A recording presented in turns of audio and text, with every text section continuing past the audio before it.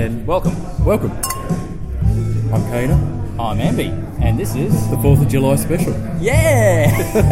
Happy Independence Day to all of our American friends. Although this will probably come out after Independence Day. A while ago. Yeah, later, yeah. So we're at it's an American themed bar. Yeah. What's it called? Fat something? Angels or something. Fat Angels, yeah. It's an American sports bar, and unlike the last American bar we went to that just had it was just playing like ESPN, that was about it. Yeah, no, this one actually feels like an American bar. Does. From the bars that I visited in America, feels like an authentic American bar. Like an authentic American bar. Anyway, what are you drinking, Ambi? Authentic American wine? Or? No. I'm drinking Australian wine because they don't have an American wine. It's the Mojo Shiraz from the Barossa, although I'm rather pissed. Okay. It says 2014 on the menu, but I noticed on the bottle it's 2017, so it's still a little woody. It's still a bit too fresh. Yes. It's like I got bounced by everybody all at once as an opening. Not what I expected at all, and not a good start. And I'm drinking an Australian beer. I'm drinking the Feral Warhog IPA. It's a Western Australian bitter. I think a Feral Warhog sounds a good description for you. Yeah, I feel pretty feral in my games at the moment, but we'll get onto that later. But this is more of an introduction because, unfortunately, the music is actually quite loud, and we are aware that people want to probably listen to what we have to say. And we still haven't got enough Patreon donations yet to be able to afford a proper microphone. Anyway, we're going to probably finish off our drinks and move to another joint. And you know what the irony will be? This will sound perfectly fine, and the next place we go to will be fucking terrible. I hope not, but we'll see how we go. So, happy 4th of July again from the American bar in Brisbane, and we will resume normal transmission as soon as we finish our drinks at a slightly quieter place, hopefully. All right, well, cheers. Cheers. Hey, and we're back. And we're at the River Bar. The River Bar. Isn't it interesting? I mean, okay, so we got here, I was busting a gut, my eyeballs were swimming in it, so I quickly You're busting a gut? Yeah, so you just go to the toilet?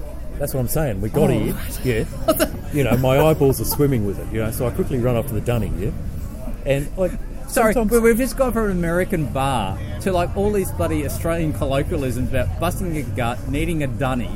Yeah. No one's going to know what the fuck you're talking about, Kana. Of course they are. Yeah, anyway, so the eyeballs are swimming with it. I run to the toilet, and... No, I kid. Yeah, so it's just interesting, certain architectural choices sort of ring out. So I go to the toilet, and the urinals, they're quite literally all at just below my knee height. Yeah?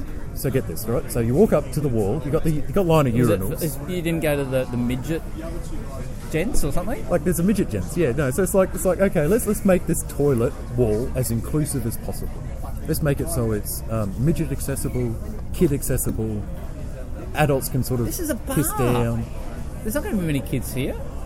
Unless I suppose maybe during the day people come here for... Yeah, or if you're in a wheelchair you can kind of roll up and aim. Now, can I just kind of say that we are actually a rather inclusive podcast here, and we do care about those who, have disability issues. No. What I'm saying is just Kana who's got his own personal pet peeves that he has to piss in a toilet trough. That's actually, it's not a pet peeve. It's just something that sort of jumped out at me because you don't normally go to a urinal at a bar and actually sort of be presented with a line of urinals which are accessible to pretty much everyone. I mean, that's just not... normally you don't see that. It just sort of jumped out at me and went, oh, okay. There we go. Design choices. There we are. Nothing but classy talk here on our podcast. We will get to diplomacy at some stage. But it has been a while since we last got together. I think our last episode was the first time that we've actually had an episode which was a straight interview with no pub, because you were very, very busy with work and shit. Yes, we were. And also we were drinking during the interview. We were drinking during the interview, so that was allowed, was it not? Well, it is now, because it's out there, isn't it? And I can't remember what episode this is. Is this 33 or 34? Something like that. Something like that. And I enjoyed that interview, actually. It was a good one. It was a good interview. It was very conversational. Yeah. Yep. So we actually... I think you mentioned whilst I can't remember if we were walking down here or just finishing our drinks off after the loud American bar, that you've been thinking about and actually changed some of your strategies using Dr. Recommended's way of approaching games, or is it just me who's doing that now? No, it's just you. I mean, you wanted to talk about how spectacularly wonderful your Civil Disorder and NMR taking over tactics were. In that sense, yes. So I have kind of joined. I kind of did. Well, hold on. My particular tactics just suck. I mean, even though I tried to take on board what Dr. Recommended had to say, I'm still losing. So, how's it going with you? Well, the time that I've taken on board his advice, I've done very, very poorly. Okay. So I bought. So for those who can't remember that last episode because it was so long ago, one of the things that Dr. Recommended was basically because he was playing like 30 games, and we said, "How can you play that many games?" He said, "Well, he just focuses a lot on gunboat. Gunboat games where the phase period is like 2 days or longer, so that he's got time to kind of keep all those balls in the air." Yep. And I thought, okay, I'm going to use that strategy. I think I found only one game, so maybe everyone's listened to it now. They're all doing the same thing and they're filling the games up way too fast. And I bought into a CD'd or an NMR player's position. Okay, how'd that work out for you? Fucking terribly. Oh no, has the game finished? Can you talk about it? No, the game's still going. I can't remember. So you can't. I can't remember if it's is it anonymous or not? That one. Oh, it is an anonymous game. Yeah. Yep. So, look, bad choice. I really underestimated the likelihood that I would get stabbed by two players who I thought would actually take the opportunity to refresh things. I sent them love with support holes and everything like that. Okay, so this is a gunboat game that you. Gunboat game. Yeah, it's a gunboat. Anonymous. Well, that's another thing. Gunboat anonymous. More than 2 days, which makes it probably easier now to start working out which game it might be. But there's lots of anonymous games out there longer than 2 days. That's true. But anyway, so no, that didn't work.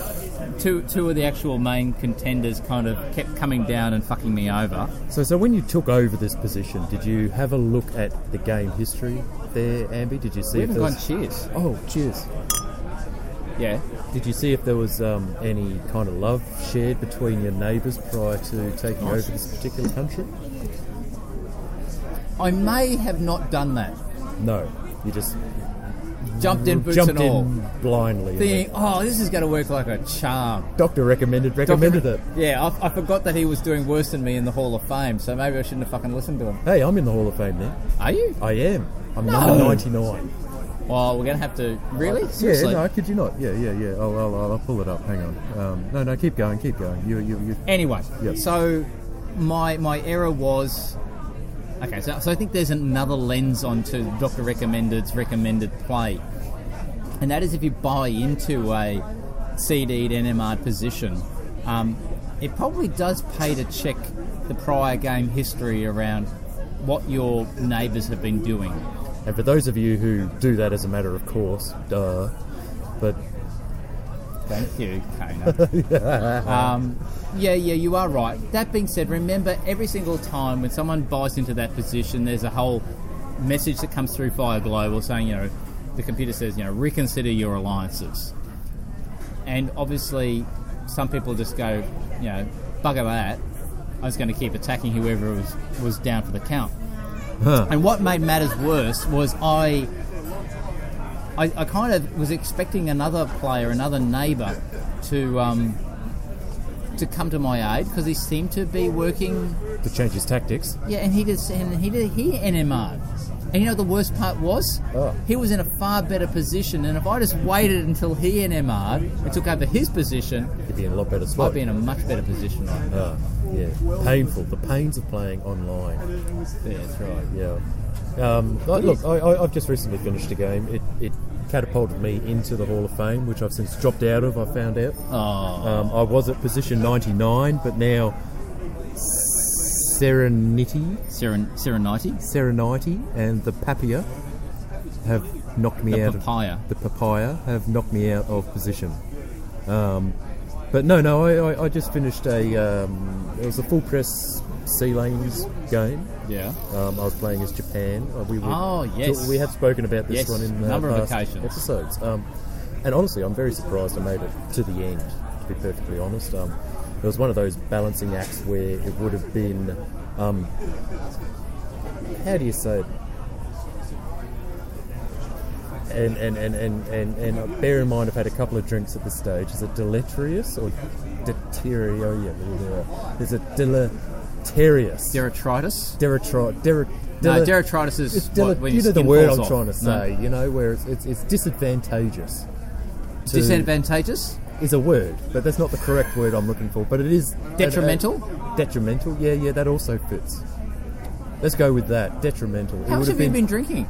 I had a couple of pints before we met. Seriously? I kid you not, yeah. Oh my god. So we're at the new place. We've obviously got new drinks. We had one drink when we kind of initially caught up in the American bar. Yeah. And then you had 2 drinks before that. Prior to that, yeah. Yes. You're on holidays, aren't you? I'm on holidays. Yeah. Yeah. Yeah, I can get away with it. Bastard. Anyway, so it would have been detrimental to my particular allies, Sichuan and Oceania, to have attacked me, given that they were fighting quite vicious wars on their frontier. So if they couldn't spare the units to stab me. Yep. Right? At the same time, I was in a position where I couldn't really expand anyway, except by attacking those particular players. Yep. And if I did attack those particular players on that board, I would have ruined their position and allowed for much larger powers to take advantage of that, and hence would have ultimately caused my own downfall by attacking them. So I just sort of... Have you got your little map thing there that we can talk about? So this is now over... You were actually... Well, we've been talking about this one for a while anyway, so it has been a little while. Just pulling it up now, gents. So whilst you're doing that, from memory though, you were in a very, very sticky position at one stage. You were almost out for the count, weren't you? Yeah. At one stage I was very close to being removed entirely from the game, and luckily I was able to negotiate with a couple of the players around that scenario to keep me alive.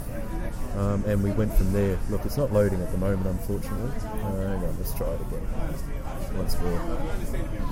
Yeah, this is probably, if we can just digress for one moment, we do have some slight technical issues. Oh, yeah, not least of which is you don't have your iPad, Ambi.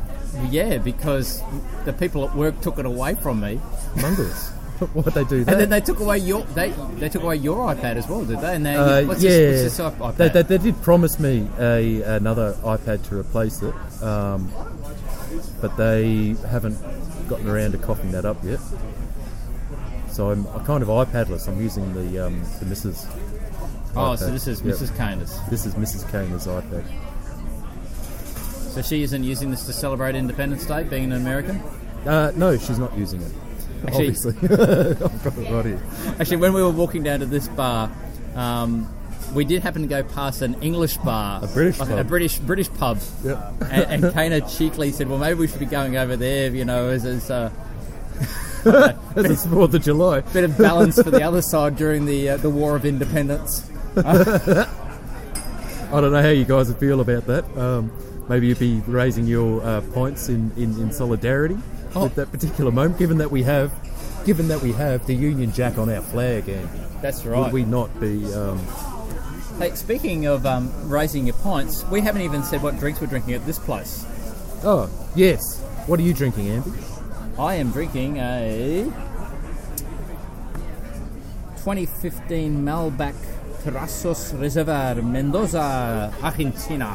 Jesus, okay, yeah. And I'm drinking a schooner of Four Seasons Kolsch. Yes, the Kolsch. The Kolsch. Which is, I don't know where that's from. Where's Four Seasons? I think Manly in Sydney. Sydney, it's a Sydney drink. Anyway, I pulled up my position as Japan. Ooh, okay. So I thought you would did you get your asses kicked a little bit towards the end here? Because I thought you had a slightly better position. It's kind of spread out, and I end up giving a whole heap of supply centres to Oceania at the tail end of this game so that he could defend more ability against South Africa, who was spread to South America as well. So that's very generous of you. Well, look, if that generosity hadn't occurred, and at this stage we had quite a working relationship. If I'd not let him sort of take those supply centres, there's quite a significant chance that South Africa could have broken through the Pacific front and the Indian Ocean front, and sort of, encircled you, waltzed his way in through the Pacific there, and that would have been just disastrous.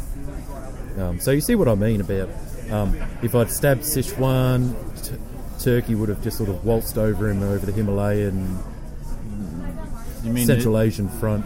Yeah. If I'd attacked probably not the Himalayas, because Himalayas like that way. Yeah, well, I kind of consider that a bit of a front. Isn't that more like the Urals? Like the Urals? Nah, it's further east than the Urals. Urals are over here. Yeah, the Urals are more over there, you're right. So it's kind of like the middle of, the Mongolian steppe. Yeah, ish. I would say. Maybe Central Asian steppe. Central Asian steppe, yeah. There was no way I could make any front against... We should be geography, experts. We should be. Maybe we should have a geography podcast. Podcast. Maybe if we can. If I attacked, North America, Central... battery. Central America. There's just no way I could have made any headway against that. Yeah. Cuba is kind of just all over the place, but at the same time, there's just no front I could have done. So had there been any opportunity to sort of push that forward, I would have. But having said all that, my decision now is just to play a few gunboats. Yeah. And not to worry too much with the full press stuff at the moment. Given time constraints. Can I give you some advice? Don't buy into an NMR position where you haven't checked how the game's been going. Good advice. Actually, one thing I wanted to just comment on here. Have we finished pretty much on this one? Yeah. One thing I want to talk about is how you were happy enough to hand over those supply centres through to Oceania. Yes. So to prevent that breakthrough occurring. Yes. And I've had a very similar situation happening in another one of my games, which is an anonymous game. Is it anonymous? But is it gunboat? No, it's not gunboat. It's actually talking one. Oh, it's a full press. It's no.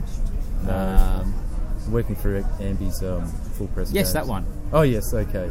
Yep. So for this particular game, I've kind of got to a position where I can quite easily take, if I wanted to, some of my allies' supply centres and stab him in the back, just my own personal view, but have been convinced otherwise so that he can help his own defensive position against, the primary... The impartial third. Yeah. You're the aggressor.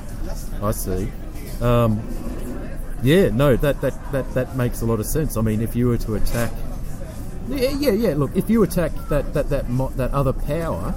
It would weaken them slightly. At the moment I'm allied with that one and that one. Yeah, I see that. Look, if you were to attack that particular player to take their supply centres, it might give you, short-term gain, but long-term loss in that you're allowing for the potential larger aggressor on that map to gain some strategic position that would be detrimental. And maybe that's my favourite word this podcast. Detrimental, and detritus. Deleterious. Deleterious is what I was after. What's deleterious mean? Deleterious. To delete something? To someone who likes deleting things a lot. They're deleterious. Deleterious. Is that how it's pronounced? I don't even know what you're talking about. My tongue. Deleterious, I swear. You become so articulate when you're drunk. I try my best, folks. Deleterious. I'm going to Google that. Well, you Google that. What was I saying? But anyway, it's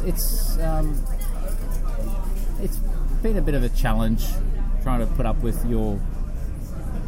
Yeah, it is. It's deleterious. And it means it's an adjective for causing harm or damage. Oh, where'd you pick that one up from? I have no idea where I picked that up from. Deleterious. Divorce is assumed to have a deleterious effect on children. It's like at work the other day. I've used a couple of words and people went, what the fuck are you talking about? Where the hell did that come from? And they're like, one word I can understand that most people wouldn't know in Australia, and that was, I can't remember what it was now. Boondoggle. Boondoggles. Yeah. Yeah, okay. Most people, no one knew what the fuck I was talking about there. I think it's an American term. To be boondoggled. Mrs. Kaner comes up with that sometimes. Yeah, you boondoggle. She also calls me a goober sometimes. A goober? Yep. What's a goober? That's what I ask her. She says, oh, you know. I'm sure Americans know it. Given it's the 4th of July theme. Okay. Someone can tell me what a goober is. Well, on your flip side of the whole equation about, well, giving fair airplay to the Brits, then the other word I've used that they had no idea what I was talking about was ballywick. Ballywick? Yeah. Oh, that's a nice one too. Huh? Give that a ballywick. I say. You don't know what it is, do you? No, but it's something you'd find on a wharf, wouldn't it? Don't you ballywick me, young scoundrel. Wouldn't that not be? No, it's something basically within your area of responsibility or your purview. Well, I'll be fucked. Pardon my French. That's all right. You go stick to your my wharf guns, with your salty salty sailor language. Back to diplomacy. You wanted to talk about borders. Yes, I do. Borders. I've had a number of games of late which I've really appreciated. The borders. Oh, yeah? You know, that separation that you get between different territories. The different colours. Yeah. Yep. And I want to just talk about two particular maps I'm playing at the moment. Can I just jump in? Yes. At this stage? You know, it's always been a goal of mine. I've never quite achieved it. Is to colour in all of the territories on a map my colour. I know Bozo's done it. I know a couple of other players have done it. Mm. Right? They've won the map, but they've also coloured every single territory on their map their colour. But to do that, you obviously you'd need to set up the special rules where you have to own every supply centre. No, not literally. I mean, you can imagine a scenario where... So you've coloured all the supply centres... Sorry, all the non-supply centres... And the supply and centres. enough to win a majority. And not just win a majority, but to colour every single territory on that board your colour. Well, you couldn't do that unless... It's possible. It's been done. Bozo's done it. I'm not saying it's not possible, but you usually would set the win conditions of the game to be, instead of, the default 50% plus 1, it would be default, you have to win 100% of the supply centres. I've seen it done on 2020. 2020? Yeah. Well, that's hardly any bloody supply centres. There's hardly any territories in that game. But still, try doing it. Anyway, you're talking about borders. Oh, yeah. So the initial area that you are. So two maps I want to talk about that I've been playing lately that I'm really, really impressed with the borders. The first one is Crusades 1201.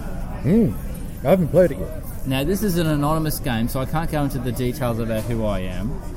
But you can talk about the map in general. But I can talk about the map in general, that's right. And it's interesting. The game has been going for... How long has it been going for? It's only been going for about 3 or 4 years, game years. No one's been eliminated yet. Mm-hmm. And in fact, everybody's all pretty much in the same type of amount. Probably only one player's probably a little bit less than others, but not by a lot. On their way out, do you think? Actually, maybe this player over there is a bit... Maybe on the way out. There's a couple of players in there that are... But everyone's around about the same power at this stage. But the thing I found with these this particular map is the way that the borders are connected. The country that I'm playing, I've got I consider a reasonable ally early on who hasn't kind of come knocking on my door. Yeah. And actually, I've probably got multiple allies that haven't been coming and knocking on my door. But as a result, that's worked okay, except for the fact that my main enemy, he's got an ally, obviously, on his neighbour's side who isn't knocking on his door. Oh, okay. So what are you doing? Just we're just kind heads? of just literally bashing heads. And I don't know if it's just maybe that dynamic and the way that the units, when you open with, it's kind of meant that I've been a little bit more fleet heavy than I would usually like. Okay. And it's made some complications to how I've been able to move my units and position them and so forth. But generally speaking, this map, not a bad little map. So this is, as I said, Crusades 1201. Is this one of Enrediador's? Yeah, just a quick question on, does it simulate that particular period well? Oh, I think so, yeah. I've just you know how I think... Is it possible that you could send, I don't know, let's say you're playing England and you could send an army to Jerusalem and pretend to be Richard the Lionheart? Is that a possibility?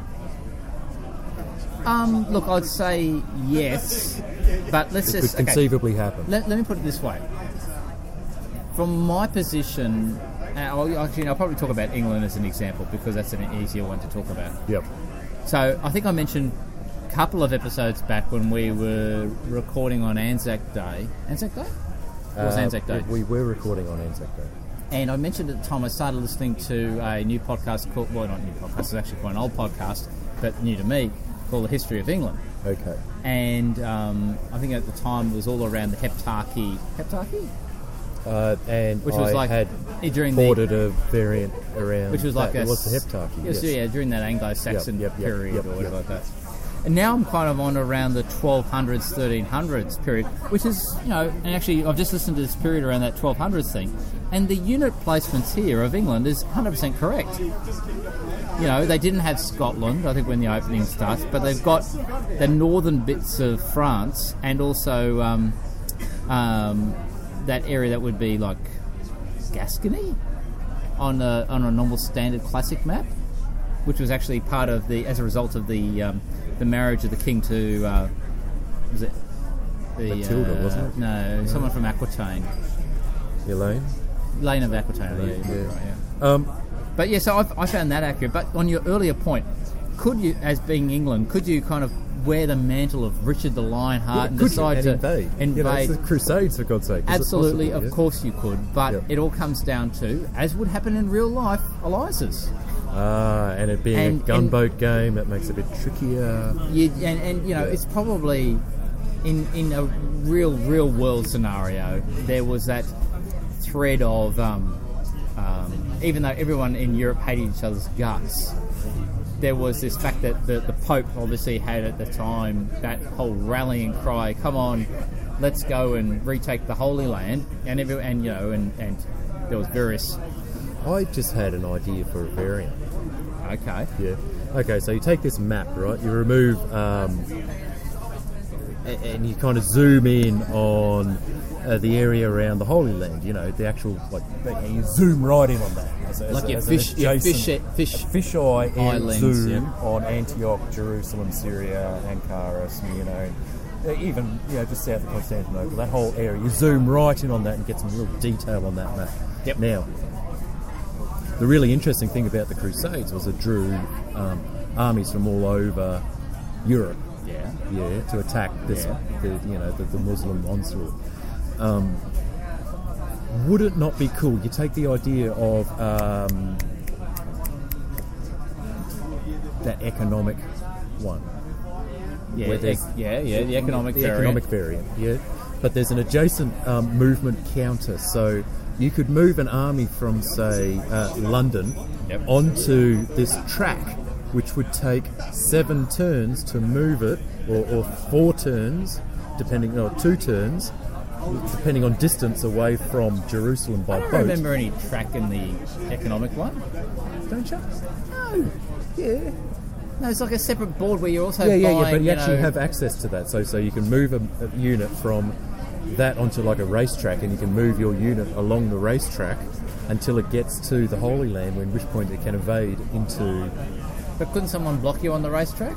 No, you're on a boat. You can't be stopped. You've committed an army and it's on its way. No, this could work. I'm going to work on it. Okay, I think you're getting confused, but okay. Yeah. Well, hey, if it gets you into the variant development again, that's great. But I think it's really interesting thing. Okay. Anyway. Yep. No. Okay. Sorry. Actually, what I was going to say though is, Okay, so two things. I'll finish off your original question. Oh, yes. And then I'll move on to the variant creation idea. Mm-hmm. So, original question was around, could you do it? Yes, of course you could. But obviously you need to have that coordination going on, and people would have to actually put aside normal standard gameplay on this map with these current territories and the current players and decide, guess what, guys? We're going to actually set up rules from the very beginning that it's going to be all the European powers against the Middle Eastern powers. Okay. And we're going to just respect that rule, and we're going to play that rule. Okay. Gentleman's agreement. Okay. Because you couldn't code all that stuff. But using your idea, I think you could do a couple of different ways. It's like tunnels, like in Haven or something. You can move an army through a tunnel. Well, it's actually on a boat, and it sends them across. Yeah. So I can see two options here. One, you actually remove the Islamic powers off the map as an active player. Turn them into standing neutral armies. Yes. So the idea being, okay, who can go over there and get whatever going on, okay? Mm-hmm. So that's one way of doing it. Yep. Or you could actually, instead of being this like the First Crusade, was it First Crusade or Second Crusade? Second Crusade, I think, was the one that was successful.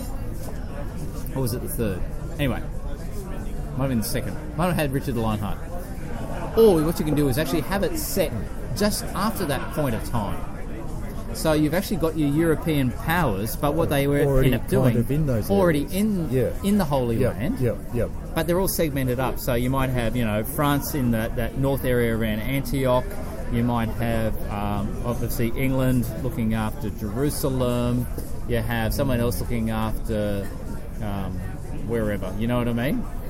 And you can still play a Muslim power, like basically, what was his name? The guy that was the head dude at the time. Suleiman. Yeah. Suleiman the Magnificent. No, that's the Ottoman guy. Oh, okay. Suleiman we're thinking kicker. About, what's his name? Suleiman? It started with S. S. Didn't it? Saracen, no. It's, oh, God. It'll come to us, guys. If it doesn't come to us, look it up. Yeah. Just Google it. Yeah. Oh, Jesus. Anyway. Saladin. No, you're thinking of Aladdin. No, it was... Saladin. That's what I said, Saladin. Sorry, guys. Ambi's putting the emphasis on the wrong syllable. It's Saladin. Not Saladin. Anyway. Anyway. So you could do that where either you have then like them starting off in that position, and that way Saladin can actually play the other European players of each other, and the European players can start attacking each other in Europe. So that could be another option too. Things to think about. We're getting away from the whole point here about talking about borders. Yes. So the other one I've been playing that I've been really impressed... Okay, let's put aside divided states, because it's got wonderful borders. The connections between that just do your fucking head in all the time. Yep, consistently do your head in. But the one that I've really been enjoying is the... what was it called? I'm not quite Edwardian. Sure. Oh, the Edwardian game that I'm in. Yes. How's that going?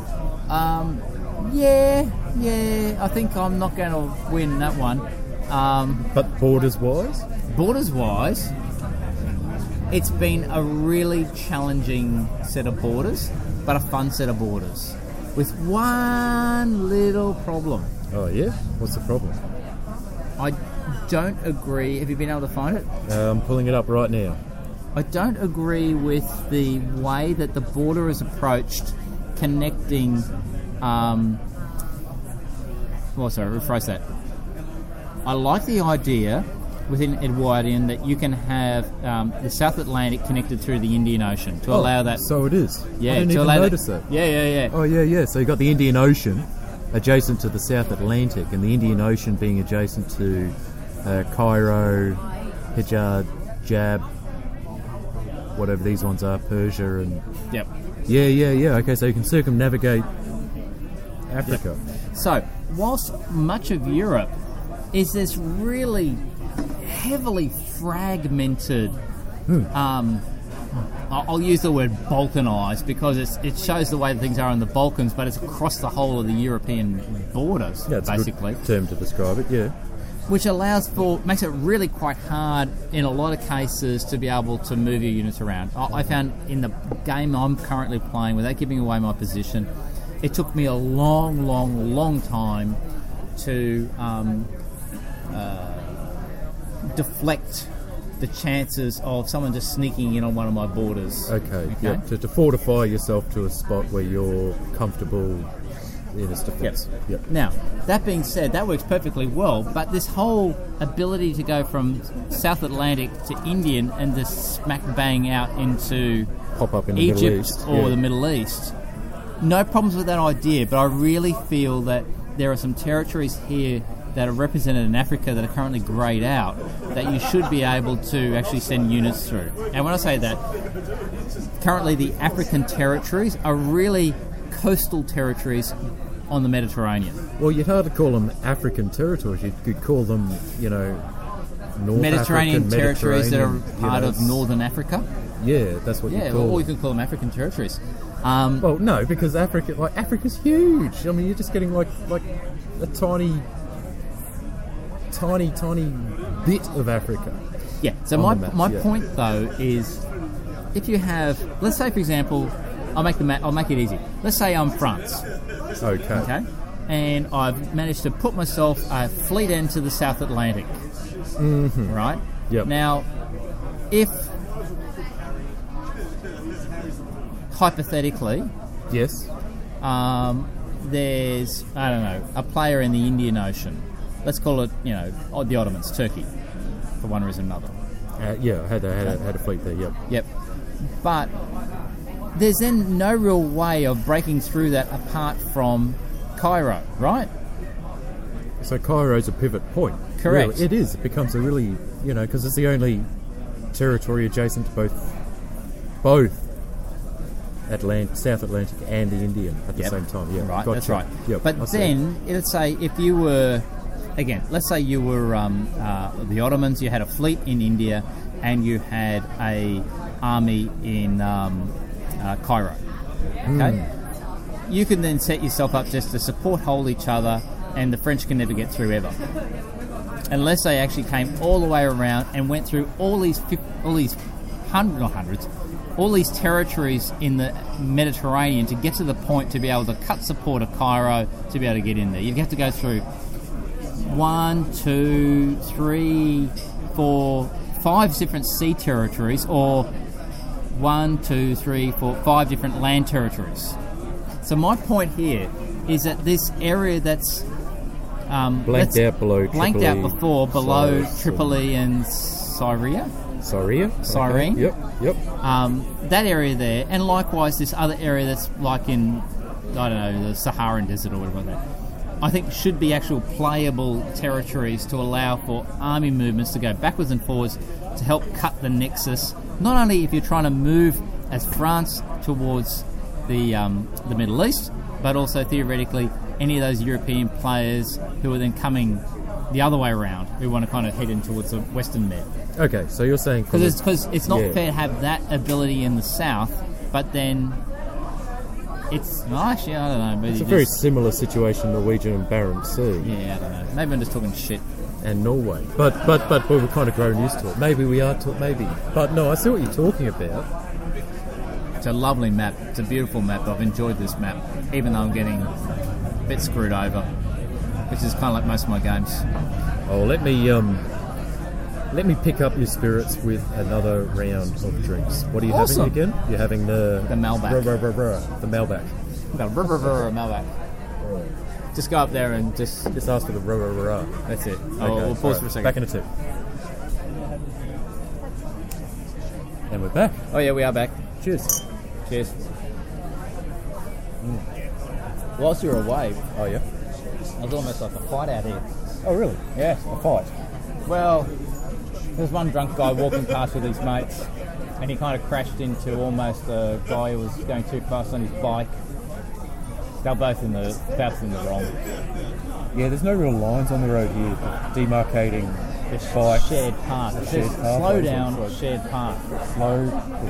So the drunk guy was like, "Oh, this is a footpath." But, the guy who's on the bike was going way too fucking fast. Yeah.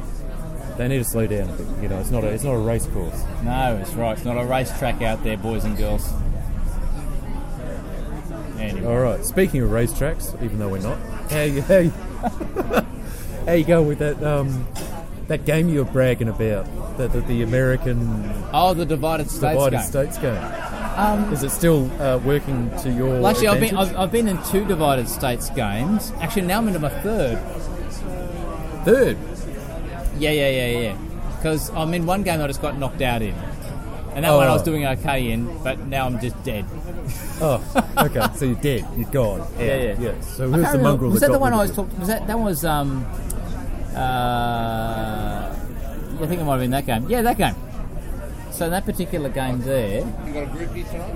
Oh, they're coming soon, mate. they're coming at 6:30. Yeah. Knocked out. Yeah. Gone. So is that one? That's Yep. not. That's not anonymous, is it? Big question. No. Okay. So this is the United States of Insanity 2, and I was playing as West Virginia. I was doing all right, and then I got butt fucked. Screwed. Who screwed you over? I got simultaneously screwed. Actually, I've been screwed for a while by... Is the red one, is it North Carolina or South? That's North Carolina. He'd been attacking me for a while. And then around that time that I kind of concentrated all my forces down there, Ohio, who had been very nice to me all game, stabbed me. Screwed you. Yep.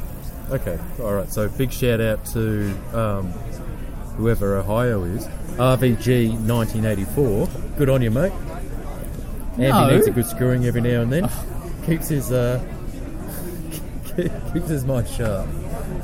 Doesn't keep my mouth shut. I'm more likely to be bloody complaining over it. All right, just because you're attacking Scuba Steve, obviously Scuba got... No, Scuba attacked me first.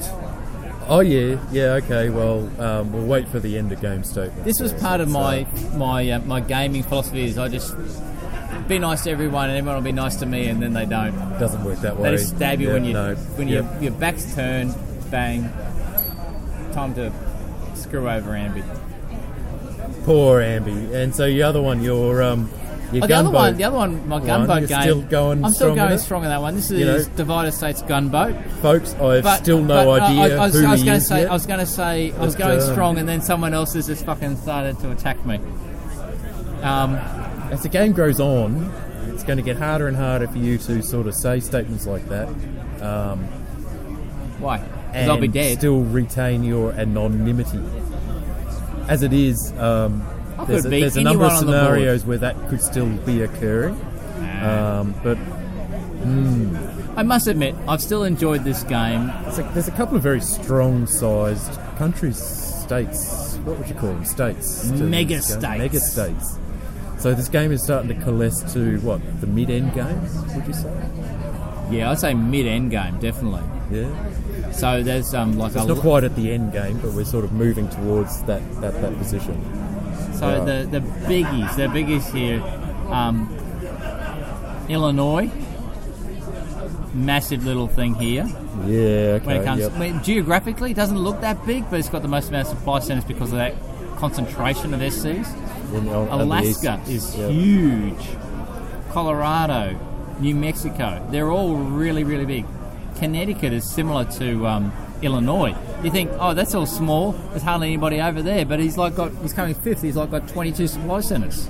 Yeah. Okay. So even though it's this concentrated geography, still wields a lot of territorial power in relation to New Mexico. Temporal geographical space. Not temporal. Temporal is time. Oh my God! I was aiming for good quality, long-winded words.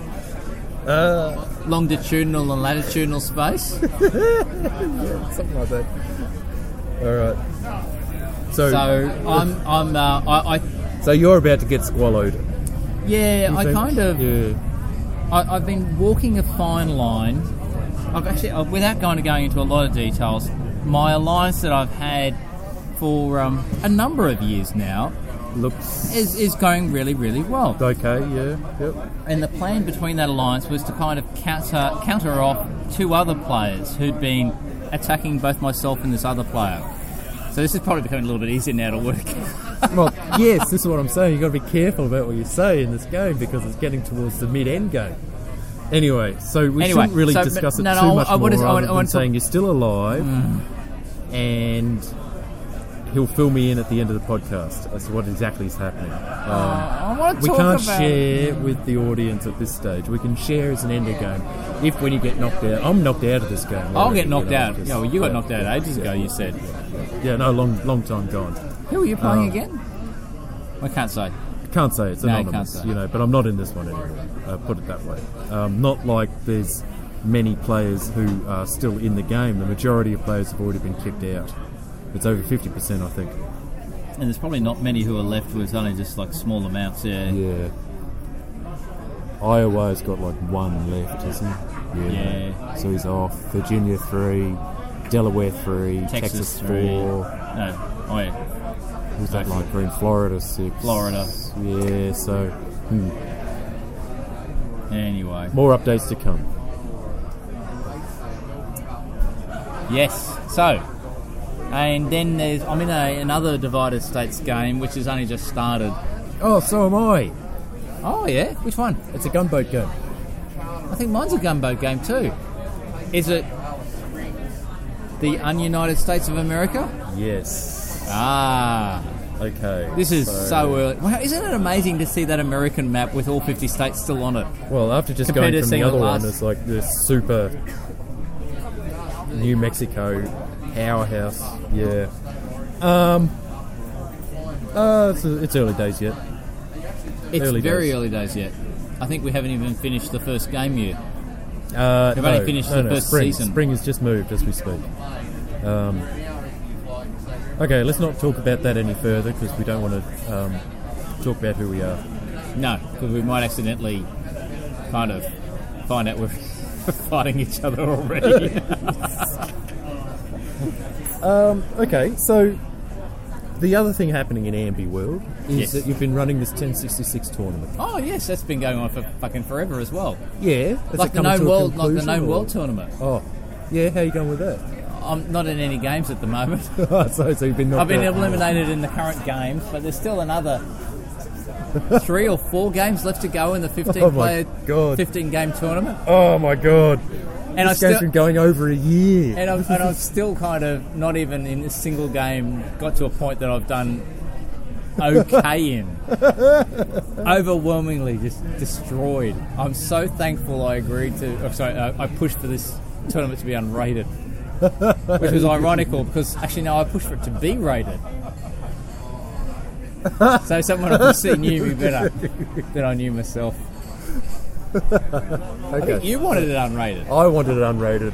No. And I wanted it rated because I was thinking if I'm going to play this, I'm going to be playing any other games and my record's going to be hit. Well, it's a good thing it's unrated. Thank God for that. All right. So 1066, you need to talk about what's going on there. Okay. Because this is coming close to a close. So now we've had the 1066 tournament. We had 9 players. Okay. Yep.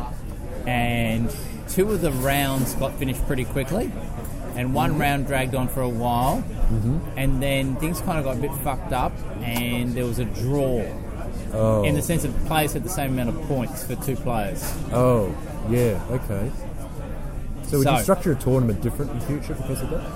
Yeah, but it was really hard because you're dealing with games that have only got say 3 players in it. It's hard to kind of get around that without making, instead of them playing 6 games in a round, playing I don't know, more.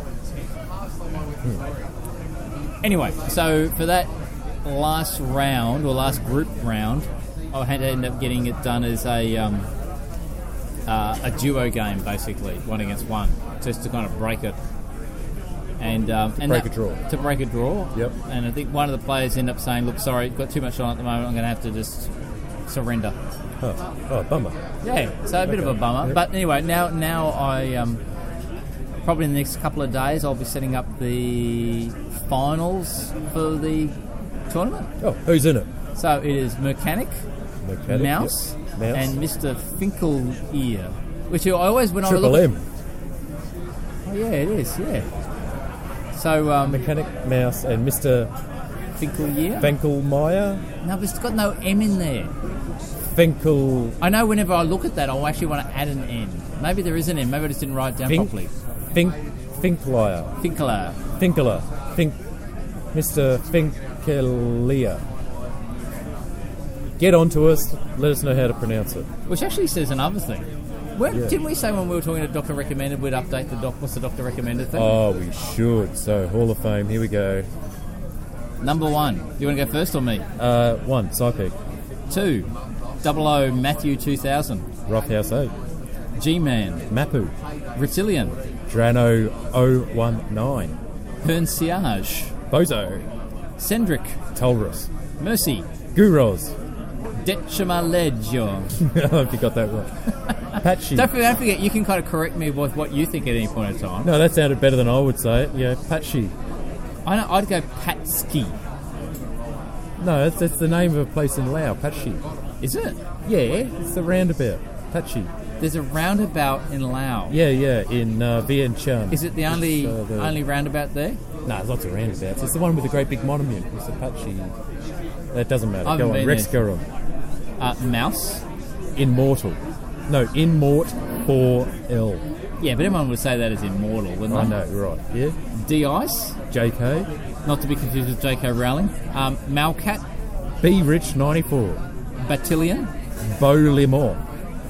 I think last time around I said this was... Actually, I think I might have done the same as you. Beaulimont. Blue Chulu. Blue Cthulhu. Why is it Blue Cthulhu? Cthulhu. What's that? Cthulhu. Is that something also from Laos? No, that's horror writer. What's his name? Stephen King? No, before his time. Cthulhu, king of the underworld, destroyer of worlds. J.R. Tolkien? Oh my God, this will come. It's Cthulhu. Just believe me on that one. Very anto. Rappers 2. Devonian. Gantz. Shah. Eki 83. Scots. Bob Ross. When are we going to stop? Let's go to 50. Okay. Gummers. Remember Who You Are. Okay. Sly Pups. Tassa. Roxart. Oh, Roxart's still there. Dehan 0707. Although you probably say Dejan. Yeah, I reckon it's a Spanish H sound like for a J. The January 0707. Dejan. The January 07. Could be, or could be just Dehan 0707. Mephisto. Sygas. Toby 1. Dan Faradurp. El Cremoso. El Cremoso. Undercover. CCR. C. Normand 14. God. Jianshan. King Cyrus. There we go. So that's the end of number 50. We're not in it. Aren't we doing well? Congratulations to all those players who are in the top 50 on VDIP. To a big discussion that happened in the forums just recently about scoring. Yeah. Tell me more. Well, some unsuspecting soul decided to weigh into the winner-take-all points per supply centre debate, which has obviously been simmering for a long while on V-Diplomacy underneath the...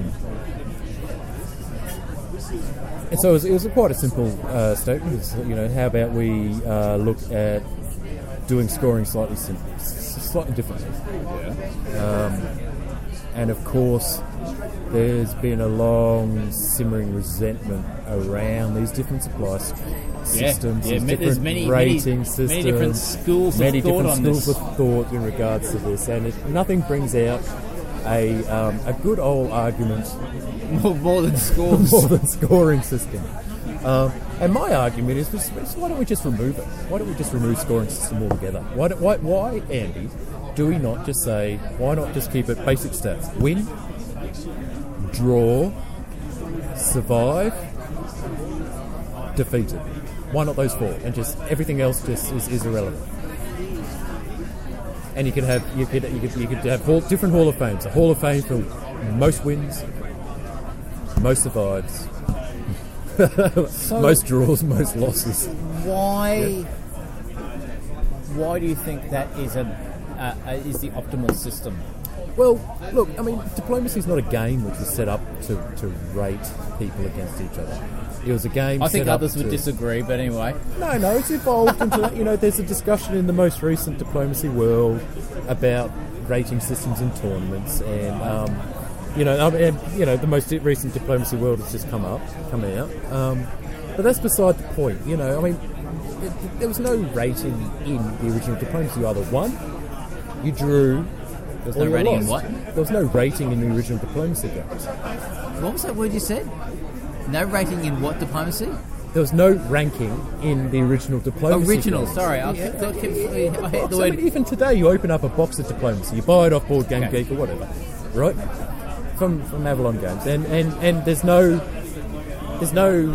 position for second place. You either win. Each game is done on its own merits and you just move on. It's only because there's the tournaments which have been put into place, and they have to rank players to allow for progression or elimination.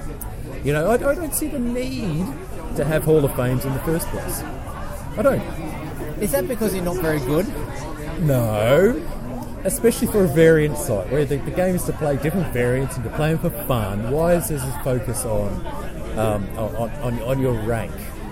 Given that every variant is different, and how you play those variants are different. I can't just enjoy the game for the sake of the game. To go in there, I'm going to be a Daffy Duck in this one and see how we go, or I'm going to be a Stabby Stabber and see how we go. You know, I mean, why not? And just play each game based on its own individual game. Maybe I don't see the meta game. Maybe you should kind of create an I don't give a fuck diplomacy.com website with your own server. Well, I don't care about ratings. Ollie came out and said that he, if it was up to him, would remove ratings altogether. Really? Yeah, he said that. Yep. However, he sees the value for a certain type of player who really fixates on their ranking in Hall of Fame. I don't think I fixate on it. When you said that, you kind of had hand gestures pointing towards me. And I disagree, because I'm not fixated around it. If I was fixated around it, I'd be doing everything I could to kind of get up the... well, first off, actually, I'd be doing everything I could to actually play the game properly and stop fucking up. I take your point. I disagree. And the reason I disagree is I think that works perfectly fine. And if you're someone who doesn't care about rating systems, just ignore them. Yeah, but why do we have them? You know, I mean, diplomacy is not a game that needs to be ranked. Because other people do care. Yeah, but why do they care? Why do you guys care? Why do you care? Why do you care about your Because some people are competitive. Be competitive about how many wins you have. Why does it matter? As to the percentage of score that you get according to those wins. Why does that matter? Why does it matter where you place why do some people, you know, want to have a nicer car or a better house, and kind of feel envious towards others that have a big boat, like not a ferry, but it's a ferry. You know, what happens to be the case. Yeah. But it's like a natural thing for some people, not all people. Okay. To go, look, I want to kind of get ahead.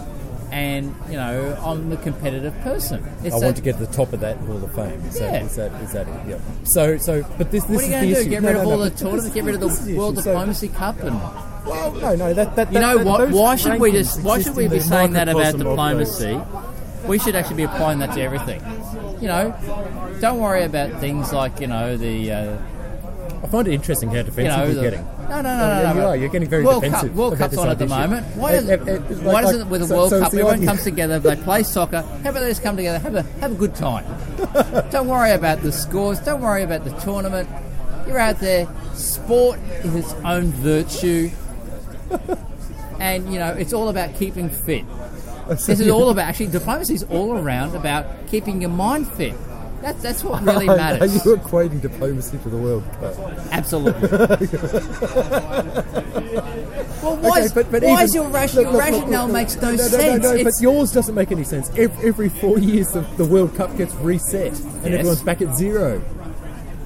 Well, no. I reckon if you talk to any English supporter, they would be reminding you about 1960 every fucking year. Yeah, no, but every time the World Cup finishes, everyone gets put back to zero, and you have to fight your way back to the top again. So maybe what you're actually saying is that there should be a 4-year turnaround. Every 4 years, there's the top of the tables and it gets reset back to 0. That would work for me. I'd be happy with that sort of ranking system. It's an interesting thought. I kind of think that thought has got more merit than your nirvana of everybody living, holding hands together. Yeah, because then you get a bunch of hippies running out onto a football field and holding hands and, slowly shagging a ball to the other end of the field. But why not reset them every so often? Why not say, okay, this is our 2-year period, bang, reset, down to 0, start afresh. So using your analogy then around, every 4 years you reset. You can apply the same things to, say, it doesn't matter what country you're in, but let's say in America, what's that thing they do? Like American football, gridiron, they have baseball, they have basketball. They reset every 12 months. I know. They reset. Hear me out, okay? Okay, all right. I'm agreeing with you on that. All right, yeah. Okay? Yeah. But you have other things like the boxing heavyweight champion of the world, or whoever's top of the UFC. You know what I mean? That's something that always continues to go on over time. Using your favourite word, which wasn't used correctly, delete from this. Temporal. Temporal. From a temporal perspective, there's this ongoing linear progression. There's not a set temporal period. So maybe we should be looking at diplomacy being less like the World Cup and more like the UFC. Or World Heavyweight Championship. Well, no, we should make it more like the World Cup. We should reset it every couple of years. Why not? Because there's I don't see why points are ever cumulative. I think you're actually being diverted by the real argument. What's the real argument? The real argument is the system we're using, particularly within VDIP, the best system. And we've had these conversations before, and I think you're not going to find many people, except for the people who are on the top, who don't turn up because they're number one, and it's easy for them to stay at number one.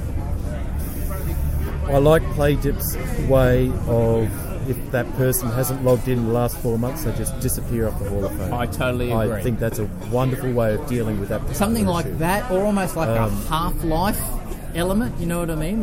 Depreciation. Half-life, when I say half-life, I mean from a nuclear point of view, not like the game, the computer game. No, that's an elegant solution. And it's something that can be easily coded. It's not difficult to implement. It's easy to say, okay, I won't say easily coded. Every 12 months, the rankings get dropped to 0 and we restart from fresh. Give everyone a fresh start. Because you have people joining all the time. You have people disappearing all the time. That would be a refresh. And then every year, 2017 Hall of Fame, 2018 Hall of Fame, 2019 Hall of Fame. But how is that any different to say, when they do particularly within the web div space, and they do a 2018 World Diplomacy Champion built online? They're ghost rankings. Are you talking No. Like when they have an actual proper championship thing. How's that different to that? Well, it's only people who participate in that are ranked. Yes. So you and me are not ranked by yes. that. Well, even when I participate, I'm not ranked anyway because I'm just shit. Yeah. Too busy NMRing. Anyway, okay, this has been an interesting, kind of discussion, and we've kind of gone on a few tangents here. But I think as a diplomacy, as a hobby, as a hobby as a whole, this needs to be something that needs to be nutted out. How do we rank each other against each other in games of diplomacy and all its variants? Well, I'm glad you agree we need to rank each other now, because you're kind of going on some crazy hippie solution before where we don't worry about ranking each other. So no, I've never said thank no you ranking. Thank you for agreeing. I never said no ranking. I said, why don't we reduce it to win, shut the fuck up, draw, you agree with my position, survive, shut the fuck up. loss. Okay? Why don't we reduce it down to those simple 4 parameters? I've got a better question for you. So what's actually Ghost rankings? Because I don't understand it. It's the web diplomacy ELO rankings. Yeah, what's that mean? It's what we have at VDIP, essentially. If you is it? Yeah. If you win over players who are lesser ranked than you only get a minor bump in your score. Right. But if a player who's lower ranked than you wins in a game against you, they get a lot larger bump in their ranking. So it rewards It rewards everyone who plays unless you lose, essentially. So, I mean, there's a problem with that particular ranking system as well, isn't there? Oh, it's how they use. They do it for 1 versus 1 games like chess and Othello. No, I'll give you an example. So, if I'm playing an anonymous game, yeah, hypothetically, where I don't know, I'm on 1,600 points now, and all the other players are newbies who are on 1,000 points. Yeah, and this is why ranking is wrong, because those players who are on 10,000 points and you're on 16,000 points, they go and go, ooh, if we take him down, they don't look at who you are, they don't look at your argument, they look at the points they can get. They look at the ranking. That's the metagame. That's why ranking is wrong in rewarding that kind of behaviour. There's a big question mark over the meta game that goes on, regardless of what people say. Oh, that person's at 2,000 points. If I take him down, I'm going to get a bump of 400 in my points.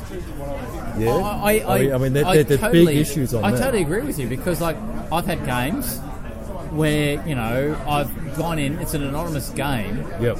And if I'm say on 1,600 points, and everyone else ends up being 1,000, and I get killed, you lose a lot more than what they gain a lot more. Yeah. But the flip side of that is, if I'm on 1,600 points, I'm actually more likely to, I don't know, hang out in games against guys who are on 2,000 points, because I'm going to get a better boost. Yeah, but you're playing the metagame then, aren't you? You're looking at games, you're looking at... I'm saying hypothetically here. Although, that being said, actually they're better players that are likely to fuck me over. The idea of setting that system up was not that it becomes an overarching goal of who you target, or the whole metagame of, I'm going to go well against, in a big 34-player world map, right? If I get into a draw and that, it boosts me up like 300 regardless of who's in it, right? No, but the whole point of establishing that system was to provide some sort of ranking ability that was divorced from how much you could afford to bet a game, which is the whole winner-take-all points per supply centre scenario in the first place. Now, what's happened is that players have declined the amount of games that they choose to play because they're worried about their rankings. And what I'm saying, well, just fuck off the rankings entirely. You don't need them. We don't. If we get rid of them and just have pure, how many wins you've lost, how many draws, how many survivals, how many losses, the end. That makes a more realistic rank of your ability than the whole meta. Play against people better than you and defeat them first, and gang up against those people who are ranked high, because it gets me up in the rank. So I think, sorry, that's my rant. That's all. That's where I fall. Rant for the evening. And I think we're kind of falling close to being kicked off the table.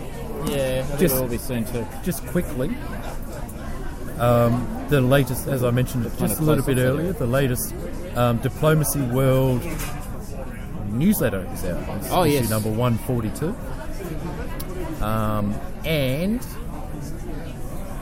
well, quite apart from some really choice articles and some quite interesting discussions on things, there's a couple of upcoming conventions. There's two in August. Indianapolis and Chicago. Sorry, what was that? Indianapolis. That's what I said, right? I don't know. I thought you were Indianapolis. Yep, Indianapolis and Chicago. There's World DipCon occurring in October now. We hope to have an interview with someone around the World DipCon in Washington, D.C. very, very soon. Which will be really exciting. There's Carnage, which is occurring in November 2nd in Killington, VT. Is that Tennessee? No, yeah, it's for Tennyson. For Tennyson. I think that might be Vermont. Vermont. The place for Bernie Sanders land. I told you I'm shit with American geography. It's for Tennyson. Yep. I said for Tennessee, didn't I? Anyway. That's kind of like when you're playing divided states and you manage to kind of create this conglomeration of territories between the two. For Tennyson.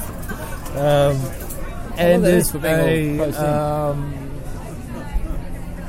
There's a convention in Paris in November. Ah, Paris. Paris, sweet Paris. Aren't you in Paris around that time? No, I'm not in Paris at all. And just quickly, Enriador has written a really interesting article about Florence. It's a beautiful city. It is a beautiful city. Yes, but been there twice. Second time wasn't as good as the first time. Oh, okay. I've got some photos. You just got photos? Yeah. Just from Google Images? Yeah, I did a research thing on Florence, but never been there. Okay. Yeah. But the variant Florence is quite the variant Florence. Yes. Gotcha. And it's obviously a little bit out of date because Florence is now available on bdiplomacy.com. So, if you guys haven't ever checked out the Diplomacy World newsletter, you can grab it at diplomacyworld.net and download it. It's been around for like years, isn't it? It's like the 80s or maybe even the 70s. Long time. Yeah. It's if you actually go to the diplomacyworld.net website, it's a great little snapshot of what the internet used to look like back in the 1990s. It is. It's a wonderful piece of I don't know, retro very, very retro HTML. You kind of expect to see like an animated GIF of a construction worker with sort like a big under construction. So it's been under construction since 1997. Anyway, so Ambi, I think. Are we done? We're done. And we're about to get kicked out too. So. Oh, yeah, actually we are. Oh no, what were we going to talk about? The Danger Will Robinson red warning box and the lock padlocks? Yes, we were. You actually posted something in the forum about... Yeah, about the padlocks. I went, padlocks. Yeah, I went, where the fuck did all these padlocks come from? What are they all about? So this was on VDIP, but you said it's been on WebDip already for a while. Yeah, WebDip's implemented this. This is why VDIP's taken it on. On the WebDip code. Yeah, but I think VDIP has done the little red box around the 24-hour... I like the red box. Yeah, I tell you what. Okay, so what's happening now is that if a game has come up and you've got 24 hours left, it highlights that game in a little red box. And, you know, it makes you notice it. It's like, oh, God, I've got to get these done. You know, as opposed to, I've only got 24 hours. Oh, I can do that tomorrow. It's good. It's very good. It's changed the way I sometimes place my orders. And I don't know if it's a good thing or a bad thing. But previously I'd end up putting in, occasionally, I'd put in temporary orders. And I'd save them. Oh, yeah. And then I'd go, oh yeah, I've put orders in for that game, and I forget that actually I was like halfway through it and hadn't actually properly put in orders, or I was waiting to hear back from somebody. And depending on what they said. So now I just deliberately don't put in orders. Might be more risky. And the red box goes, you haven't put in orders, better fucking do something soon. Hurry the fuck up. Yeah. You know what I reckon? It needs to have red box and then maybe like a double red box when it's getting even closer. Oh, yeah, like the 12-hour mark. Or like Blink Tag, old school, like that 1997 website. Yep. Okay, danger, you've got like 3 hours left. Yeah. So why not red box, 24. Double red box for 12. And blinking red box for 3. But that would be horrible for your live games. Not that many happens on VDIP, but you know. But what you should be able to do then maybe is when you're creating the game, you have like a box you can tick that's when you as the actual game red creator box enabled. saying, you know, red box override. I don't think it's a good move. It's in the right direction. Regardless, it's a fantastic move. Yep. And the padlocks. What are the padlocks all about? That's to protect privacy. Oh, is this part of the GDPR? It's basically so that players who have too much time on their hands used to be able to figure out who particular players were in anonymous games based on their when they logged when they're logging in. When they logged on, when they entered orders, when they saved orders. And they go, they're fast asleep right now. Yes. And they're going to CD, so I'm going to stab them. Yep, exactly. Yeah. So having that lock box there instead of the old ticks and grey ticks is a step in the right direction, I reckon. What happened to that locked up area? We're no longer in the locked up area. Anyway. I don't know how that worked. Are we done? Yes. We're done. Okay, I am Ambi. I'm Kana. And you've been listening to diplomacygames.com. iTunes, Stitcher, thumbs up, all of that. 5 stars, rate us, whatever. Yeah. If you enjoy listening to us piss, then drop us a line and say you enjoy listening to us piss. Don't forget Patreon, patreon.com/Diplomacy Games if you want to donate to the show. I reckon another thing we could probably do is maybe set something up within Amazon so that you can kind of... Because the way it works is you can go to Amazon, if you follow a link thing, it doesn't cost you any more money if you're buying whatever you're buying, but there's like a small little kickback goes to whoever kind of, referred to you. Sure. So it's the same Find price. us on Amazon. Yeah, well, I don't know how that's going to work because we're not in America. But anyway, we've got to get going. See you later and ciao, bye. Bye. And we're back, and you never expected us to be back. As an encore. We're just chatting about beards. Actually, no. And Amby's kind of growing out a beard, and we just thought, oh, geez, we've got about jokes. Amby's got a joke. I don't have any jokes about beards. Oh. What I was actually going to say was it's really funny that you kind of ran off. We were trying to wrap up the previous one. I thought, what's the going? You need to get home or whatever like that? No. As soon as I press stop, you go, thank God, I need to take a fucking piss. And you just like dash out of nowhere. Yeah, there we go, folks. Quality in Australia. That's right. So you got some jokes and I got some jokes. Well, I've got a joke. All right. So a builder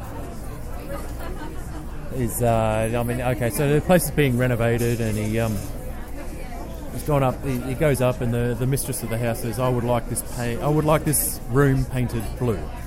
And he goes, "Okay, miss, this room painted blue." And he goes to the front door and goes, "Green side up." The mistress is a bit, concerned about this, and he comes back and he goes, "Yes, miss, what's next?" And she goes, "Oh, I would like the living room painted purple." "Okay, purple, miss, no worries." Goes to the window, "Green side up." Comes back and she's a bit fucking, what's going on here? She goes, "Oh, well, maybe this guy's a bit weird." Anyway, so she takes him to the kitchen and says, "I would like this painted off-white." And it's "Off-white, miss, no problem." He goes to the front door, "Green side up." She goes, "What's going on here?" Okay, look, all right. I asked you different colours. Why do you keep going to the front door calling out "green side up"? And he goes, "Well, miss, it's because I've got a bunch of Kiwis and I have to keep on reminding them to put the lawn in the correct way." What's that got to do with painting? Nothing. But he's calling out the front door, "Green side up." Because they said, anyway, doesn't matter. What's your joke?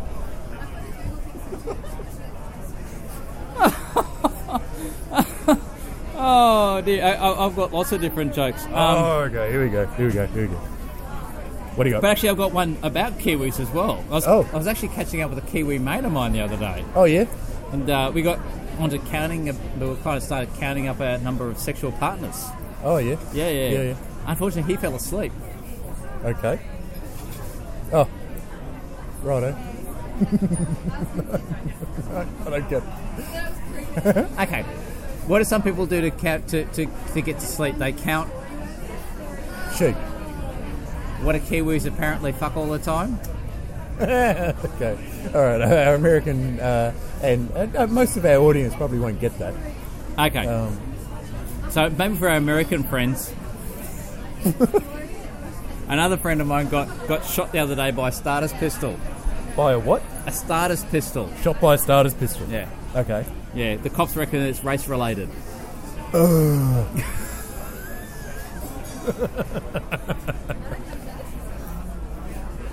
What do you get when you mix human DNA with goat DNA?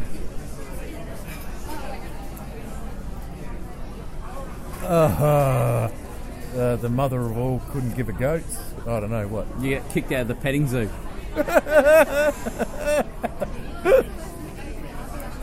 All right, last one. Last one. Oh, okay. This is going to be hard. Oh, yeah. So what's the difference between a tuna, the fish of tuna? Not the oboe. No. Like that big fish. Big fish. Yeah, big. Yep. So what's the difference between a tuna, the big fish, a piano, a musical instrument, and a stick of glue? And a stick like a glue stick. Yeah, like a glue stick. What's the difference? Yeah. What's the difference between a tuna, piano, stick of glue? Dunno. You can tune a piano but you can't piano a tune. What? You can tune a piano, you can't piano a tune. But what's that got to do with glue sticks? I knew you'd get stuck on that. And we're done. Good night.